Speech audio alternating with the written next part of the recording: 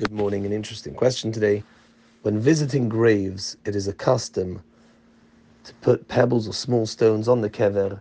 Should this be continued? Should it be followed? And what is the reason for this minhag? There are various reasons given by the poskim over the last few hundred years to explain this minhag. Some say that it's simply as a way of showing people still visit this grave. It's kavod for the Met. People can see, the Met can feel that people are visiting his grave. There are pebbles constantly on the grave. That is one reason. Another, slightly similar to this, is that sometimes the Met, for whatever reason, may be unaware of the people who have come and prayed there. Yet, when he sees, so to speak, a stone or a pebble on his kever, he will know who was there, who put the stone there, and he will know what bakasha they asked. A very interesting idea. This is sourced a couple of hundred years ago. Some of the poskim write those reasons. The Yosef Ometz, an Ashkenazi posek, he writes a very interesting idea. He says that the Gemara says one may not read the ktav, what is written on a gravestone. If one reads that, then they will find it more difficult to learn Torah. That's quoted from a Gemara in Horayot. However, that is only if the ktav is bolet. That is only if the writing is sticking out.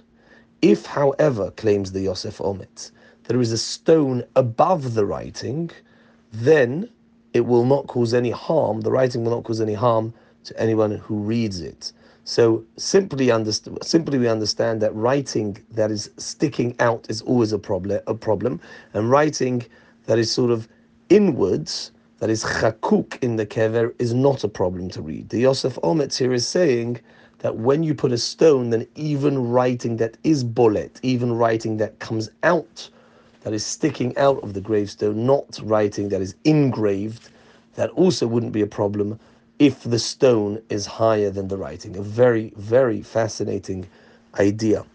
Rabbi Yitzchak Barda, sheyichya lechaim tovim arukim, he writes that it is preferable not to put pebbles on the grave. And the reason for his reasoning is because the idea of putting a stone on someone's coffin, on someone's mitah, or on someone's grave is an idea of putting someone in herem. That's if somebody, God forbid, died whilst he was excommunicated, that's what they would do. So why then would we put a pebble or a stone on someone's kever when they were tzaddik, when they were a good person? It almost seems like we are implying that they are in herem. He therefore says it would be better to put asabim. He says it would be better to put pieces of grass, or maybe he means leaves as well, not stones, on the kever. However, he does admit if one only can find stones, then they can put a very small pebble, a tiny pebble, seeing as this would be very different in size from the stone that would be used to imply or to express that somebody is in herem. Chacham Ovadia completely refutes this ta'ana and says that all the stones that we put on, even if we're not being particularly careful to make them tiny, are anyway small, and they're very dissimilar, they're very different from the stones that would be used to signify that someone's in herem. So according to Chacham Ovadia, one can continue the practice without worrying, and they can continue to put stones or pebbles on kvarim.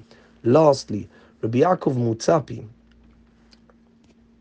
that's Rabbi Tzion Mutzapi, quotes from his father Rabbi Silman Mutzapi, that it is better for one to put the stone on the kever when they arrive at the kever, and it should be there throughout the tefillah that the person says at the kever, and then the stone should be removed.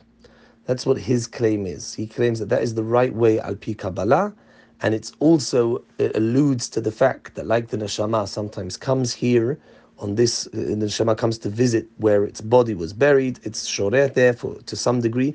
Nevertheless, it goes back. So similarly, the stone is taken off the kever, it goes back to where it came from, and the neshama will indeed go back up and take out tefillot to HaKadosh Baruch Hu. So to summarize, the minhag of putting pebbles or stones on kvarim, according to many people, may be followed. It should be followed, halacha u'lemaaseh, and there are various reasons, one of which is its honor for the Met. It shows people are there, people visit the kever, and apparently It allows the person buried there to know who came and to understand what bakasha, what tefillah they asked for whilst being at his grave.